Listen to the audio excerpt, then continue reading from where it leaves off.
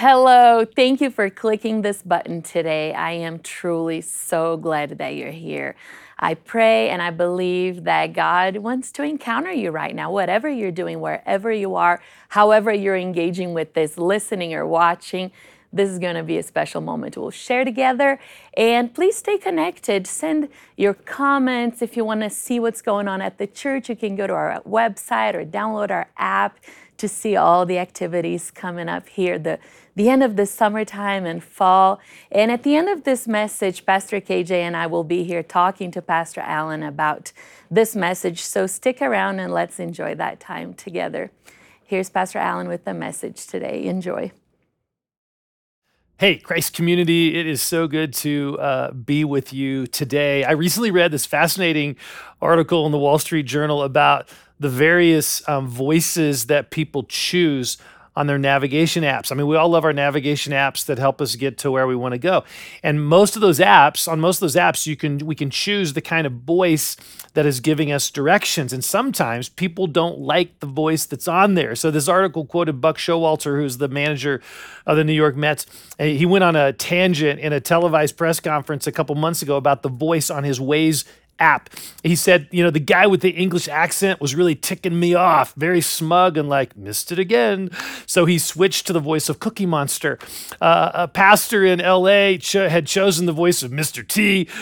He liked kind of a no-nonsense voice to help him navigate California traffic.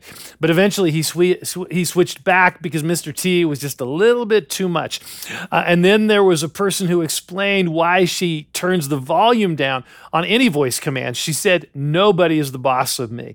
That says a lot about human nature, doesn't it? We don't want anyone telling us what to do. Now, all of that is okay. It's not a big deal when it comes to navigation apps, but what is the impact when this attitude creeps into our spiritual lives? That's a really important question. What do we do when Jesus calls us to things that are difficult and challenging, things that in our flesh we don't want to do? Often our tendency is to just switch to Cookie Monster, right? To listen to other voices. We want a mild, tame Jesus who can fix our problems and soothe our pain, but not a Jesus who would make demands on our lives. So then when following him gets too difficult, we're out. Well, this is exactly what we see happening in John chapter 6, which is the passage we find ourselves in today in our journey through the book of John. As we've seen the past few weeks, the first part of John chapter 6 is all about a Jesus who feeds the 5,000 and then calms a storm, and he proclaims himself to be the bread of life, to be the very thing that our souls long for and need. It's this beautiful invitation. But the deeper you explore the words of Jesus, you begin to realize that it is also an invitation to a radically different life orientation. Jesus isn't interested in simply helping us in our storms. He is interested in so much more. But the question is, are we interested in that? For most of the people in John 6, the answer was no. In John 6, we see Jesus starting with a large crowd, but by the time he is done, there are only a few followers left, all because of what Jesus was teaching. I was actually tempted to call this sermon, How Not to Grow a Church, because that's exactly what we see here. We see Jesus calling a large group of people to follow him in a particular way, and most of them say no. So Jesus grows his church from 5,000 people to a handful of people. In our culture, we consider that to be a colossal failure, but it wasn't to Jesus. It was actually clarifying who's in, who's not, who's serious about following me, and who's not. Now, the question raised in this passage in John chapter 6, those questions are incredibly relevant for any of us who call ourselves Christians. Are we willing to be challenged by Jesus? Are we willing to be offended by Jesus? Are we willing to be made uncomfortable? Well, if so, let's buckle up and dive in. If you have your Bible or Bible app, feel free to turn to John 6, beginning in verse 41. This whole chapter up to this point has been a vivid demonstration of Jesus being the bread of life, feeding 5,000, calming a storm, urging people to trust him for eternal life. And the crowd, they're asking questions, they're listening to Jesus teaching. It's all been good up to this point, but something shifts in verse 41. At this, the Jews there began to grumble about him because he said, I am the bread that came down from heaven. They said, is this not Jesus, the son of Joseph, whose father and mother we know? How can he now say, I came down from heaven? See, the people start grumbling about Jesus. Now, this word grumbling John uses here is a very loaded word in the Bible. By using this word, John is intentionally linking what's happening here to some very significant things that happened in the Old Testament. During the Exodus, after God rescued his people from slavery in Egypt, so after he miraculously delivers them, the people begin to grumble about not having food. So God gave them manna from heaven. He gave them bread. But soon after that, right as they were getting ready to enter into this amazing land that God promised, they start grumbling again about the size of the people in the land and how it's going to be really, really hard to conquer them. And that conquer them. And that grumbling does not go over well with God. After all the miracles he had done in rescuing them from Egypt, they still didn't trust him. They grumbled, they complained. And God said, enough. You're going to wander in the wilderness for 40 years until this generation of grumblers has died. I mean, that's how God feels about grumbling. Grumbling is like a spiritual poison that infects our hearts, and it does huge spiritual damage because it fosters unbelief. It cultivates an atmosphere of self-absorption and negativity, which is why Jesus immediately confronts it. Verse 43, stop grumbling among yourselves, Jesus answered. Just stop it. Why? Because Jesus knows the spiritual damage it causes. All right, so what are these people grumbling about? They're grumbling about Jesus' claim to have come down from heaven. I mean, they knew this Jesus. He grew up in that area. They know his mom. They knew his dad. This is homeboy Jesus, right? What's he talking about? Coming down from heaven. We know where he came from. He played with our kids. We know where he came from. So Jesus answers them, no one can come to me unless the Father who sent me draws them, and I will raise them up at the last day. It is written in the prophets, they will all be taught by God. Everyone who has heard the Father and learned from him comes to me. No one has seen the Father except the one who is from God. Only he has seen the Father. Very truly, I tell you, the one who believes has eternal life. I am the bread of life. Your ancestors ate the manna in the wilderness, yet they died. But here is the bread that comes down from heaven, which anyone may eat and not die.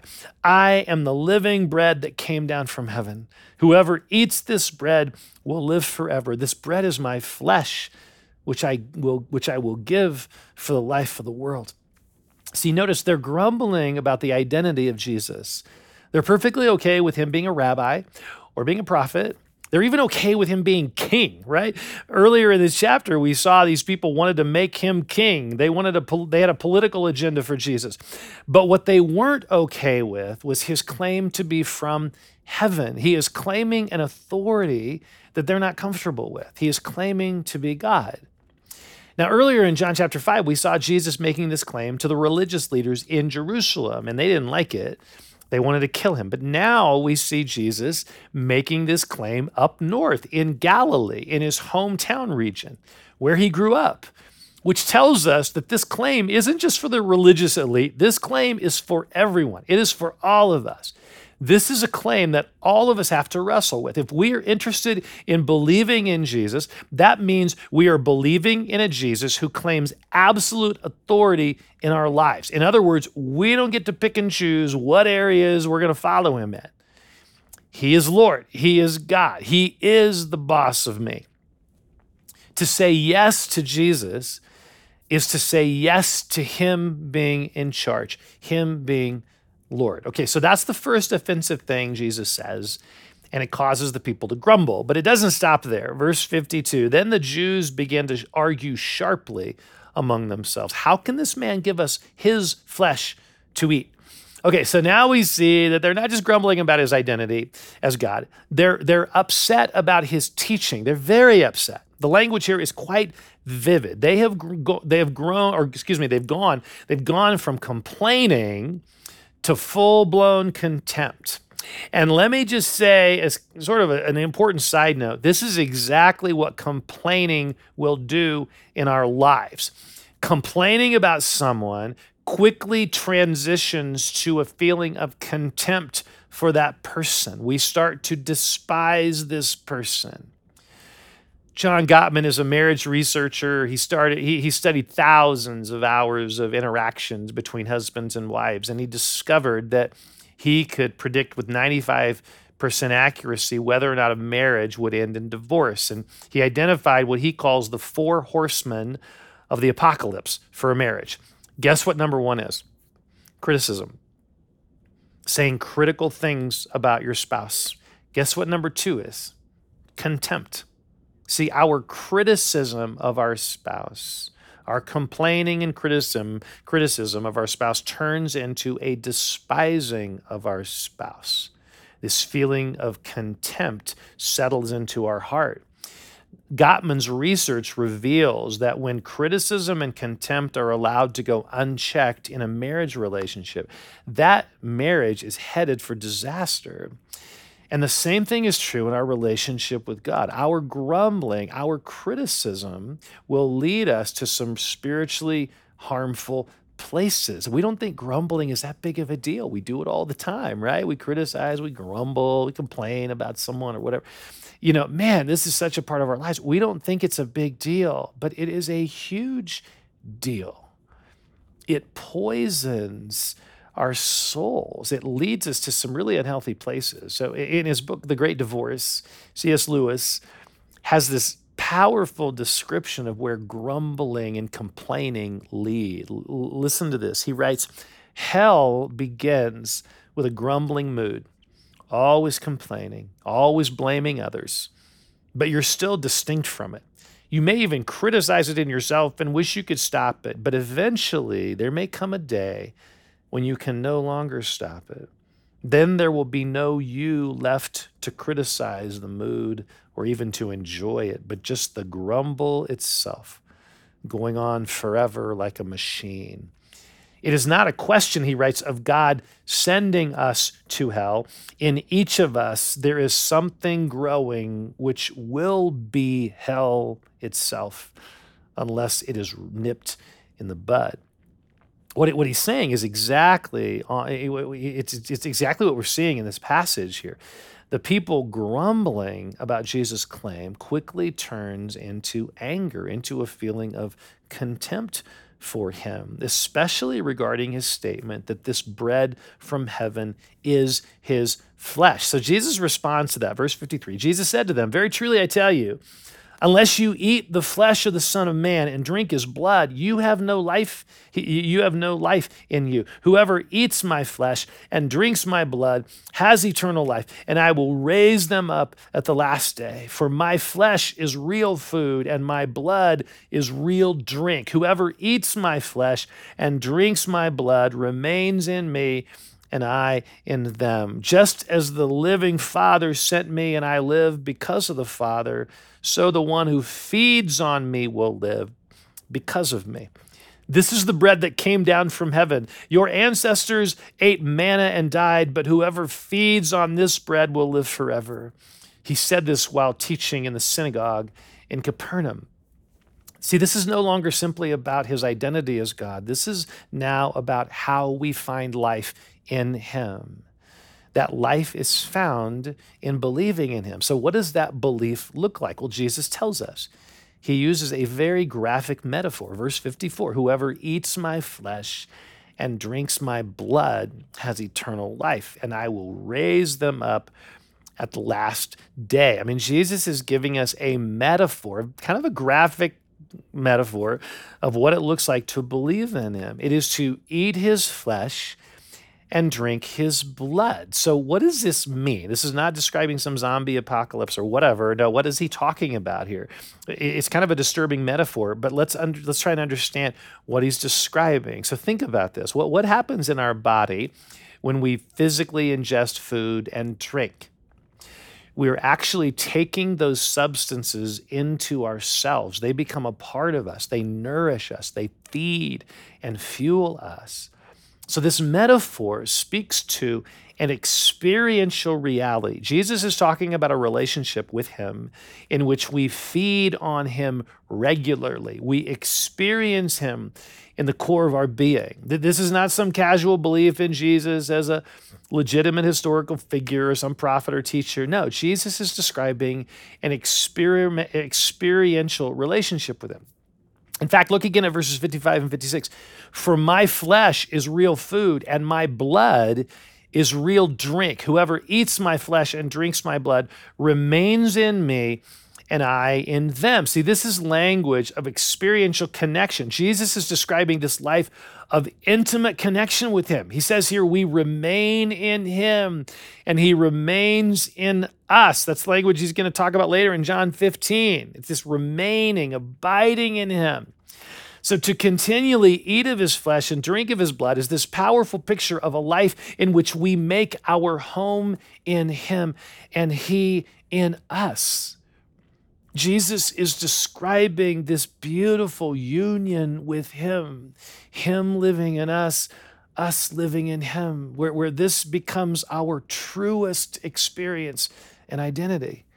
Jesus being at the center of who we are and all that we do. What I love about this imagery is that it speaks to the everyday stuff of our lives, bread and drink. These are things that are a regular part of our lives. In using this metaphor, Jesus is highlighting the fact that he doesn't want to just be one thing in our lives among many things in our lives. He doesn't want to be placed on a shelf until it's time to go to church or time to go pray or time to, Bible study or whatever. Then we take him off the shelf and because now we're doing something really spiritual. No, all of life is spiritual. Jesus wants us to feed on him in every experience of our lives, to welcome him into our workplace, to welcome him into our leisure time, our meals, our relationships, our finances. This is radical stuff. See, Jesus is not inviting us into this comfortable, safe, controlled, compartmentalized relationship with him where we bring him out for certain activities. Oh, I'm doing something spiritual. I bring Jesus out, and then put him back, in the drawer with everything else when we're done with that. No, he doesn't want to just be one interest among many of our interests. No, Jesus wants to be the center of everything. He wants us to see him as the one thing we truly need, and everything else is secondary. Often I hear people describe their relationship with Jesus in the language of priorities, right?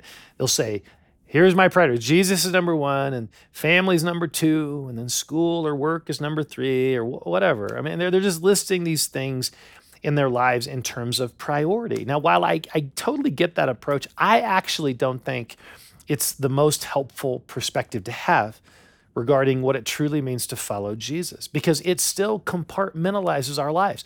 Jesus is one category, and work is another category. What Jesus is inviting us into is a life in which he permeates every category. He speaks into and is a vital part of our work and our school and our sexuality and our relationships and our money and our dreams for the future. I mean, visually speaking, it is not a list. It is a circle where Jesus is the atmosphere. Everything in our lives is a part of this circle, and Jesus is the atmosphere. His presence and his life and his teaching permeate every part of our lives. Okay, so how is this even possible? Well, Jesus tells us, look again at verse 51. This bread is my flesh, which I will give for the life of the world. This is so beautiful. Jesus is saying that this kind of life with him is possible, not because he is instituting a new religion with a new set of rules. No, this kind of life, intimate life with him is possible because he is going to give his life for us on the cross, where his body will be given for us and his blood will be shed for us. To eat of his flesh and drink of his blood is to continually take into ourselves his sacrificial death on the cross. It is to continually realize and remember that our life is found in him. This is not about our work, our activities, our holiness. This is about his work, his effort, his holiness becoming ours, his life continually filling us. See, this is the gospel, that when we place our trust in Jesus' work on the cross, his life is given to us. His righteousness is imparted to us. We can't do this on our own. We have to humble ourselves and receive the life of Jesus. Now, what's so cool about this, what's so cool is to see this passage through the lens of the cross and to realize that what Jesus is describing here, flesh and blood, all that, what he's describing here is symbolized in the Lord's Supper, where we symbolically eat his flesh, i.e. the bread, and we symbolically drink his blood, i.e. the juice, right? And as we ingest these elements, we are reminded afresh of the fact that Jesus is our life. He is our Savior. He is our Redeemer. He is our Lord. He is our first love.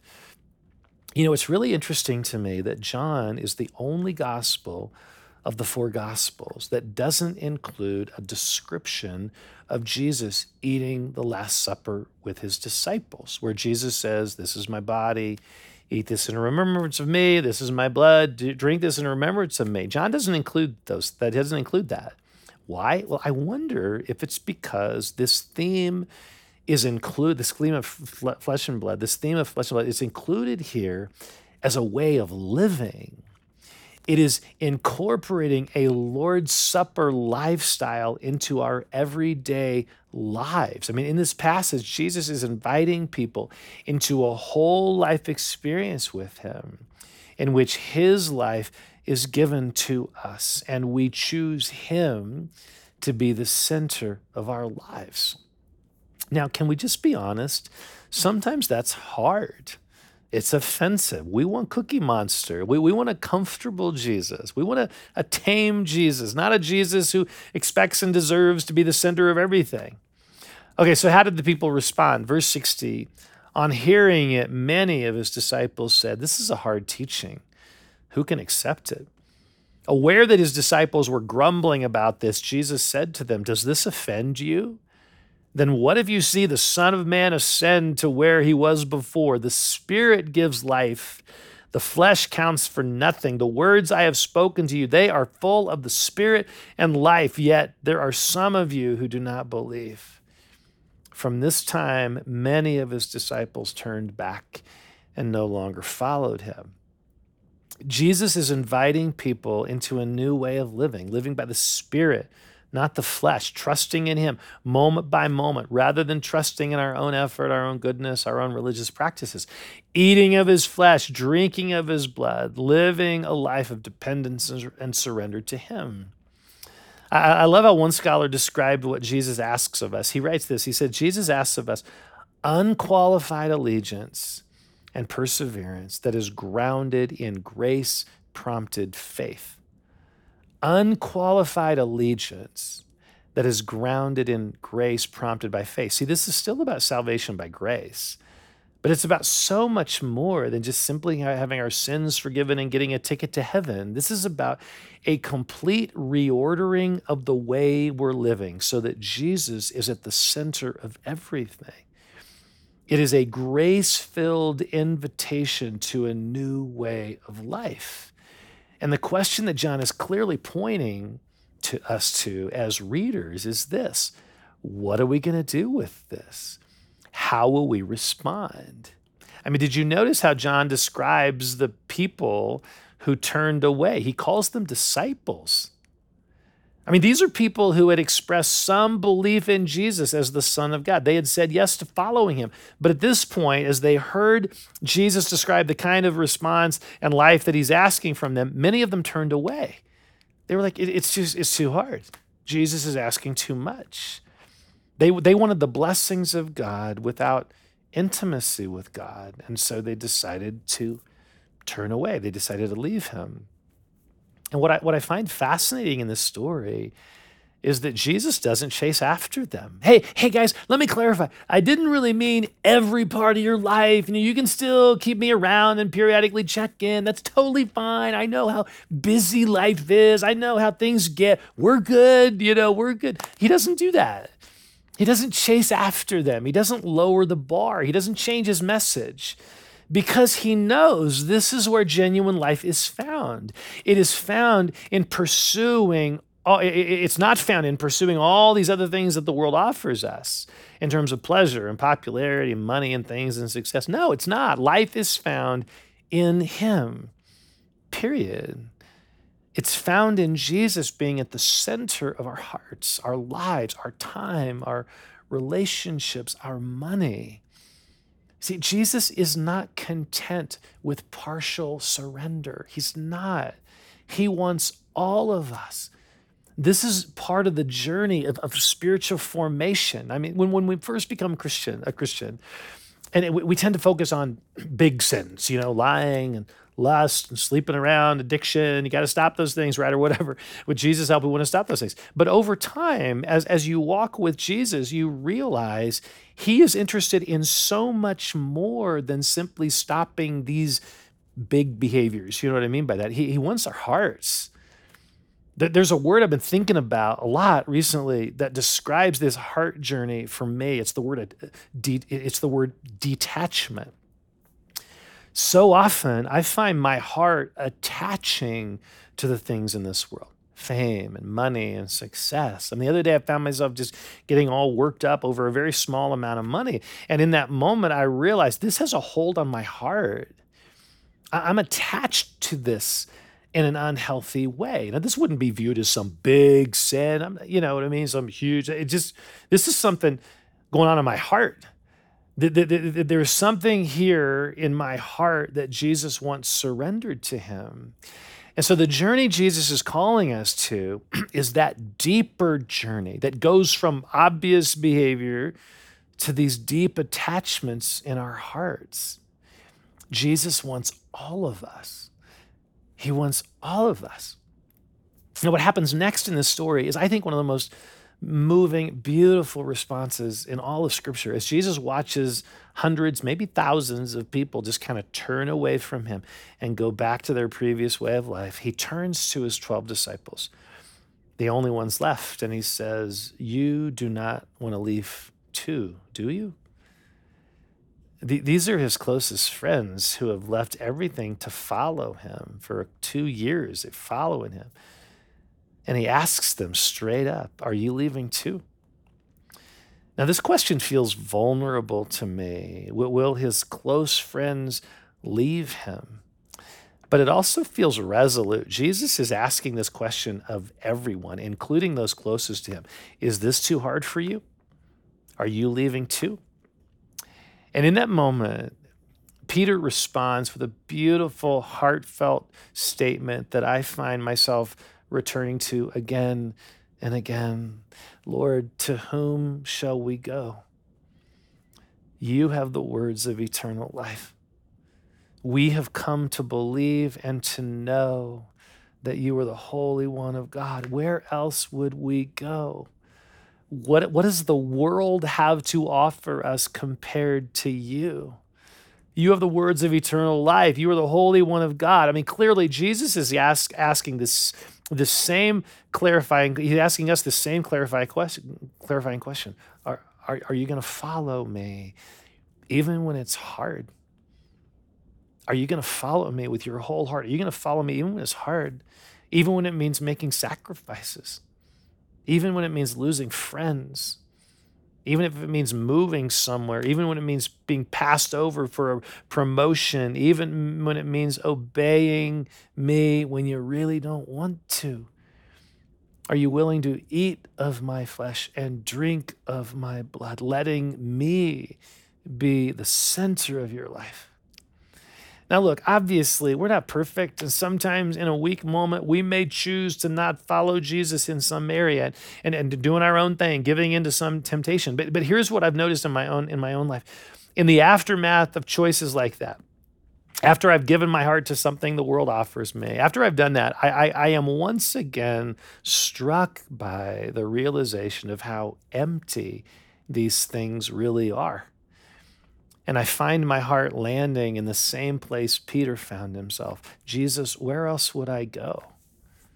Where else would I go? What does this world have to offer me? You alone have the words of genuine life.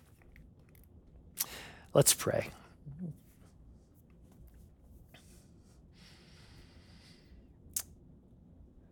So, Holy Spirit, what are you saying to each one of us in response to these words of Jesus?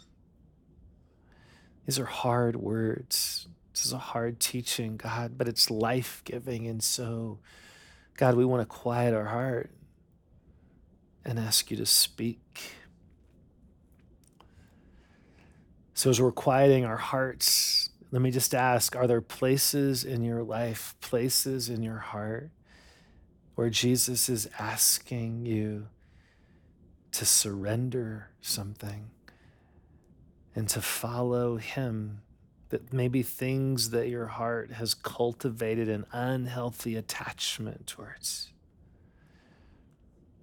And maybe up to this point, you've said no, honestly. You've turned away. Jesus, you can touch these other areas, but you're not going to touch this area. Maybe you've said no. Maybe you've grumbled. Maybe you've complained.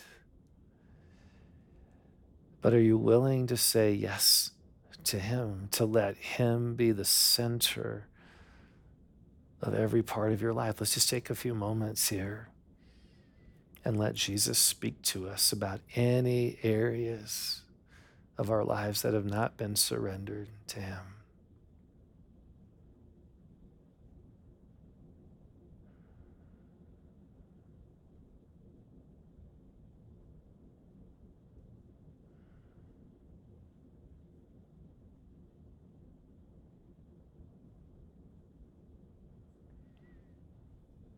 Jesus, we surrender our hearts to you, every part of us. Where else will we go? You alone have the words of genuine life. We look to you. We trust you. We love you. In Jesus' name, amen. Now, one other comment I want to make for those of you who are watching this online, in our services this weekend, we're going to be partaking of the Lord's Supper in response to this message, which is obviously a natural thing and is something that believers in Jesus have participated in for centuries. But this passage, I want to just put something in your mind here, a thought in your mind here. This passage, it feels to me like it's inviting us to make the Lord's Supper a more vital part of our everyday lives. Have you ever made the Lord's Supper a part of your time alone with him, or a part of your family time, or a small group you're in, or perhaps bringing it to your workstation and partaking of the Lord's Supper before the day begins, just as a reminder of Jesus being at the center of your life? I have never done this before until this past week as I was reading this passage. I've only done communion in church, when others, where we're doing it together, which is really important. It's really crucial. But I think there's an element of the Lord's Supper that John is inviting us into. I did this. I was just personal time with the Lord, me and the Lord, and I took some bread and I took some juice and I made that a part of my time with him. And as I partook of the bread, I was like, Jesus, you are the bread of life to me. You are the center of my life. And then I took the juice and did the same thing. And it was very powerful. And so I want to encourage you as you kind of finish with this message to consider finding a place and receiving the Lord's Supper, maybe as a family or maybe you individually, but receive the Lord's Supper in light of all that we've been learning from this passage. Thank you, guys. God bless you. Thank you for joining us for the conversation part. Let's see, I have so many thoughts, but I'm kind of wanting to go back to the beginning. I know we're kind of in this tail end, which is another vibe, but it hit me when you brought up the bread and the grumbling, and I had never noticed before this connection that God gave people bread in the desert and they grumbled, and now he's giving Jesus the bread and people are grumbling. And I was like, oh my gosh, it's like the same story all over again. Of course, you're talking about the grumbling, but like this order, this equation. There's bread given by God and then there's grumbling. And I don't know, I was just sitting there for a little bit like, what what's the deal with this pattern happening here with God give, and especially it's not like a gift or a random blessing, but bread and the significance of sustenance and, something very crucial that you need. So I don't know, I was just kind of sitting there. But two, he even said, I came from heaven. And he compares himself to bread. The Exodus story, the bread from heaven, the substance in heaven. There's a lot there. And then this passage, I mean, I'm very curious about the time that has passed from the feeding of the 5,000. Again, it's like they're all holding hands. So he did give them bread. Yes. They continue to just pursue him for bread. Kind of like how day after day, God provides this bread from heaven, and they grumble day after day. Well, here's a cool analogy there, because do it. In the Exodus story, I realized that the first time they grumble, he responds by giving them bread, and he doesn't punish them in any way. So they grumble, he gives them manna. But then the second time when they grumble, before going into the promised land, he says, I'm done, 40 years wilderness wandering. And so it just seems to me there's a grace in the first time, feeding the 5,000. He provided, right? Even when their motives may have been selfish or whatever, there's kind of this, there was a grace covering that. But then he calls them to something deeper. And they started grumbling about who he was. And that's what caused kind of the disconnect between in the second part of the chapter 6. It's verse 41. They start grumbling.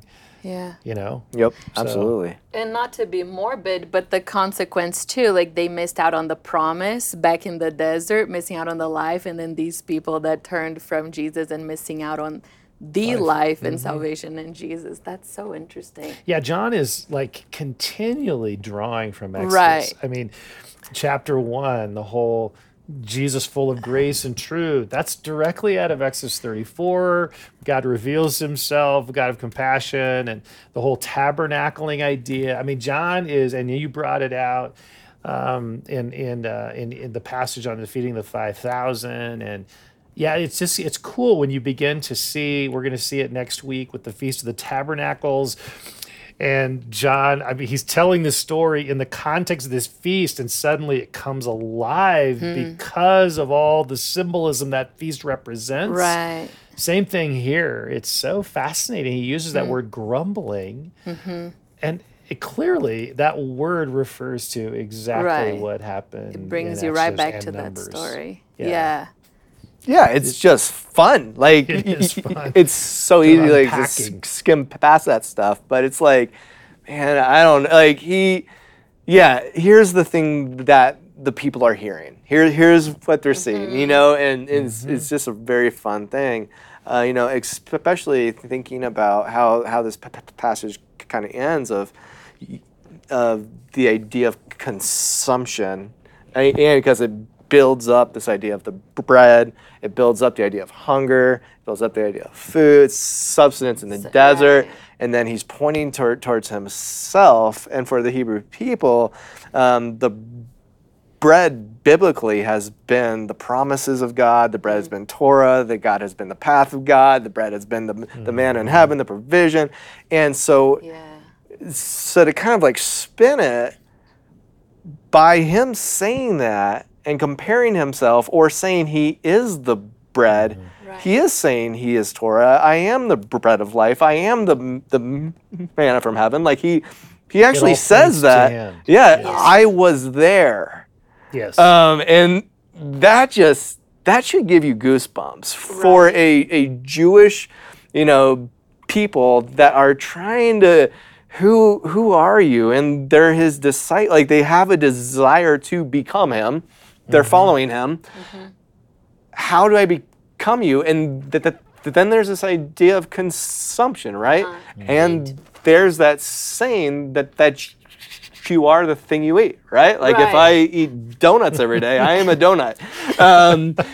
But like that idea of So if you are going to follow me and in a disciple, the goal of a Right. disciple is to become the person you follow.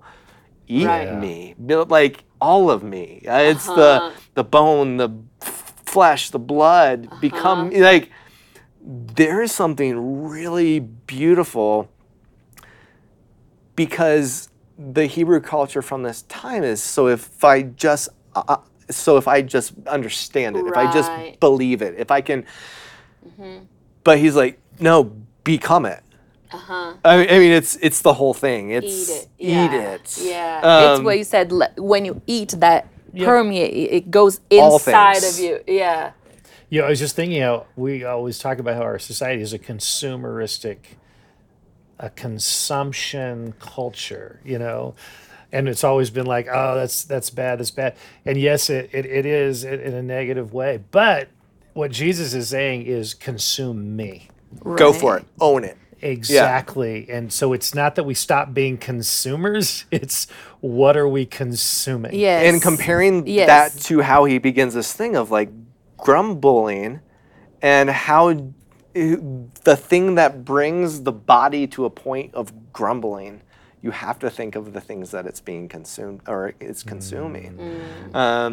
So if Yeah. you want to be whole, consume me. Yeah, because the That's problem good. with a consumeristic culture is it fosters empty. grumbling all the Yeah, time. it's we're empty. complaining about this. We're complaining Right. about our consumerist because we're trying to find life in these things. And Right. so, oh, the line's moving too slow, or this, it's just not feeding me. But when you shift and make Jesus what we're trying to consume, Right. then the grumbling disappears because we're satisfied in Him. Yeah. That's cool. It's really fun. I hadn't thought about that. Really fun. So that brings us to, that idea that you brought up that I thought was very fun of how people prioritize I mean, like tons of people grow up in that idea, right? You gotta put God first. I mean, that was the upbringing I had. We put God Yeah. first. Then there's family. Then there's something else. I don't know. Like, it all comes down. Yeah. But to do that, I often have thought I can't get past God then, or so like there's this hard. I just can't do any of it, and this idea that God isn't first; He's all things. Right. He is the atmosphere that all things exist in yes. and permeates. Yeah. And do I see Him in all things?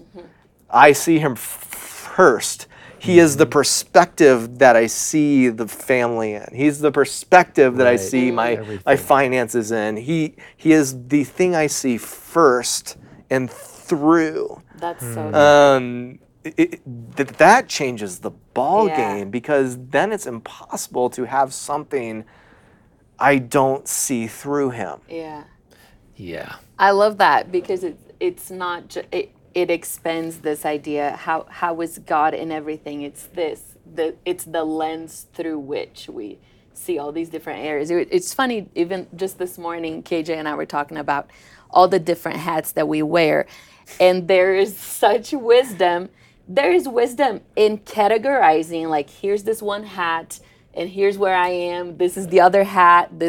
And I won't worry about this hat and I will be all in on this. That will be taken care of later. There's wisdom in organizing life, but how none of that applies to when it comes to our spiritual life, because that's Right. who we are, it's who God is. So I was contrasting Yeah, that that's conversation we had with this. I hadn't thought about this, but there's I think a connection to when the goal is for Jesus to be all of our lives, right? But sometimes there are practices that we set aside a quiet time for Him, not so that, okay, I'm being spiritual now, and now I'm done with my quiet time. I'm going to put Jesus on the shelf and I'm going to go about my Right. day. We do that practice so that we're saturated with Him, Yeah. and our mind and heart are focused on Him. So then we bring Him into the things of the day. Right. And so it's not, I know sometimes in that list thing, my priority is Jesus. That means I have a quiet time every day, which is good. but it's when we're using that to fuel the whole thing. Right. You know what I mean? I was just thinking of giving's the same way. Like the tithe principle in Scripture, all of it's God's. It's not 10% God's. It's all of it is God's. But the tithe, practicing that actually reminds my heart that all of it is His. You know what I mean? And I think that same thing I like that Spirit. idea that I forgot. I forgot it's His. And a Yes. bunch of these practices that person I do, it isn't to invite Him in. It's to say, I forgot remind. to be here. Yeah. Right. to And remind. like He's here, like he isn't apart from this, but I forgot He Yeah. is, and so I'm centering, I'm showing up in a place that He's already very active. Yep. Right. And you're tuning your awareness Yeah. into that. Yeah. Because otherwise we end up with a life, oh yeah, Jesus is just a part of everything, but we're not consciously making ourselves aware of that. And I think what Jesus is doing here is more and more that conscious awareness of Him being our bread and the blood, and that He's our life, and we're drawing, consuming Him throughout throughout the day. Yeah. Because to separate your day out and say, I'll say even here's 2 hours I'm going to sit and be quiet and be with God, that means there's 22 hours that He isn't. Right. And so there's a problem there. Yes. Yeah. But if the perspective is, Right. I'm going to begin the day having 25 seconds saying, God, I'm all in right now. I see You, Yep. and You're with me. And it's like, then there's a whole other ball game happening. Yeah. Right. And I don't know, like Yeah. it's Love that. because there is something about the bread that's ongoing. There is something about the blood. It's flowing. It's this like, yeah. So Yep. Oh, I love it. I love this clarifying conversation here, that it's not about making it a priority or being intentional in our times with Him, but the problem is when we, okay, now I'm done, and put Him aside, and instead Yep. bringing the I've done my awareness. quiet So that's time. Now I'm going to go to my day. and right. just- So that's good. Yeah, clarification. but like, don't you think like that is the point of discipleship? It's I keep my eyes on Jesus. And Yes. if I for a point second look away, oh no. It's like Secure. and like so it's like that idea, like people say, is it okay to have a beer? Is it okay to have a cigarette? I'm sure it's okay. But if I have a beer, I can't be as in tune as I would hope to be if I keep my eyes on Jesus. So is it helpful in pursuit? Like those are the things that I think about. Like in the pursuit of the face of Jesus. I don't know. I'm totally Please not. tell us that we can't have a beer. You because definitely you have just beers. offended a bunch of people. No. I drink beer. But it's the idea, if I go and pray for someone, I can't drink coffee beforehand because I don't feel like I can think clearly. And so, like I have Sure. caffeine and like Yep. all things are pointing towards our him. pursuit of His face. And so Right. then it becomes so fun because it comes down to the food I eat, the Yes. things I drink, the energy I have. Do I expend the energy I have? I'm sorry, I'm going in.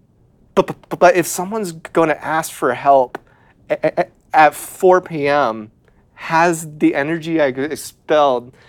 So is it prepared for them? Right. How am I taking care of myself so that I can be the hands and feet of Jesus? And that, I think, is embodied in the here's my body, here's my blood. So if you're Yeah. going to follow me, become me. Yep. I think that's why the picture then, now bringing to the end of your message, the eating of the bread, the drinking of the blood, and I think this recalibrating, even if I am exhausted at the end of the day, even if I did have too much coffee Right, or a drink right. or whatever, kind of coming back to that place, because how many times have we all experienced this? Like, God, I got nothing, you know, and That's good. please come And then there's the through. outpouring. And then Yeah. and that's the source of life, and that's the feeling, that's the everything that I need, my sustenance and my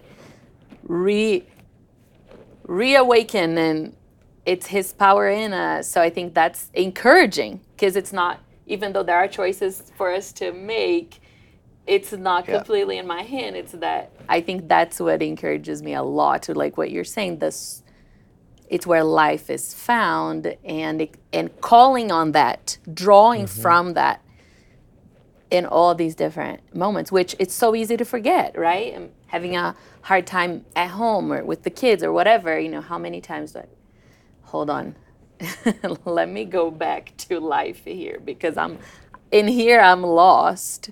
Yep. Yeah. I think I was touching on a little bit, but this idea of the journey of spiritual formation, I think there is something there where it's like, I think we have this surrender all to Jesus, and that's kind of a continual message. But I wonder if over the decades when we follow Christ, he starts going deep, he goes deeper. You know, and he's going after, Alan, you're trusting in this. And 10 years ago, I wouldn't even thought about it. And now all of a sudden I'm realizing it. And so it's this deeper journey of not just, oh, I surrender all. That's true. But I think he's uncovering, the further we walk with him, he uncovers our hearts, some deeper motivations that are not. But when we first became a Christian, we weren't there. It was like, I got to stop doing these things, or, you know, whatever. That kind of idea of big sins. I didn't know what language to use there. It's not like there were sins, but you know what I mean? They're obvious behavioral things. But man, that doesn't ever stop. That call to follow him, it just gets deeper in our hearts. Suddenly we see, oh my goodness, my motive here in meeting with these people was all about me. You know, you start to see these things, and it's another opportunity to surrender even more deeply. I think there's something that's very cool about the grace of God in that, because there is that celebratory at the very beginning. It's like, man, you know, he loves me, and like there's kind of almost this like, man, this is amazing, and there's that feeling of like everything is okay, and the further you go, I think the goal is the total depravity. It's the like Total dependence on him.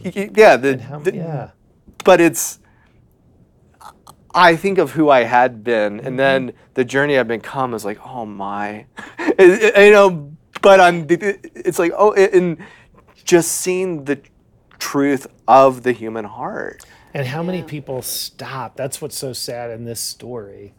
How many people stop at some point in their journey because it's just too hard, too much. Too much. But it's where life is found. It's like he's going deeper, but we're like. But don't you think, because it gets to the point that it actually applies to something physical? It's kind of up in this. It's kind of like, yeah, I can understand this. I'm excited about you. It's this spiritual belief, and then it's like, it's time to actually become something. It's time to change. It's time to apply it, and like let go of control. Yeah, I have this box for spirituality, and that belongs over here. And then he began to say, all of it, please. And they're like, no. All of it, please. Yeah. So true. Yeah. It's so fun. I kind of want to sit there. All of it, please. That's Yeah. it. Okay. Yeah. Well. Okay, well, that's it, I think, for now. Thanks Yes. for being here, and I hope the conversation can continue, and there's lots of questions that you have that inspire great conversations between God and you. So go and be blessed.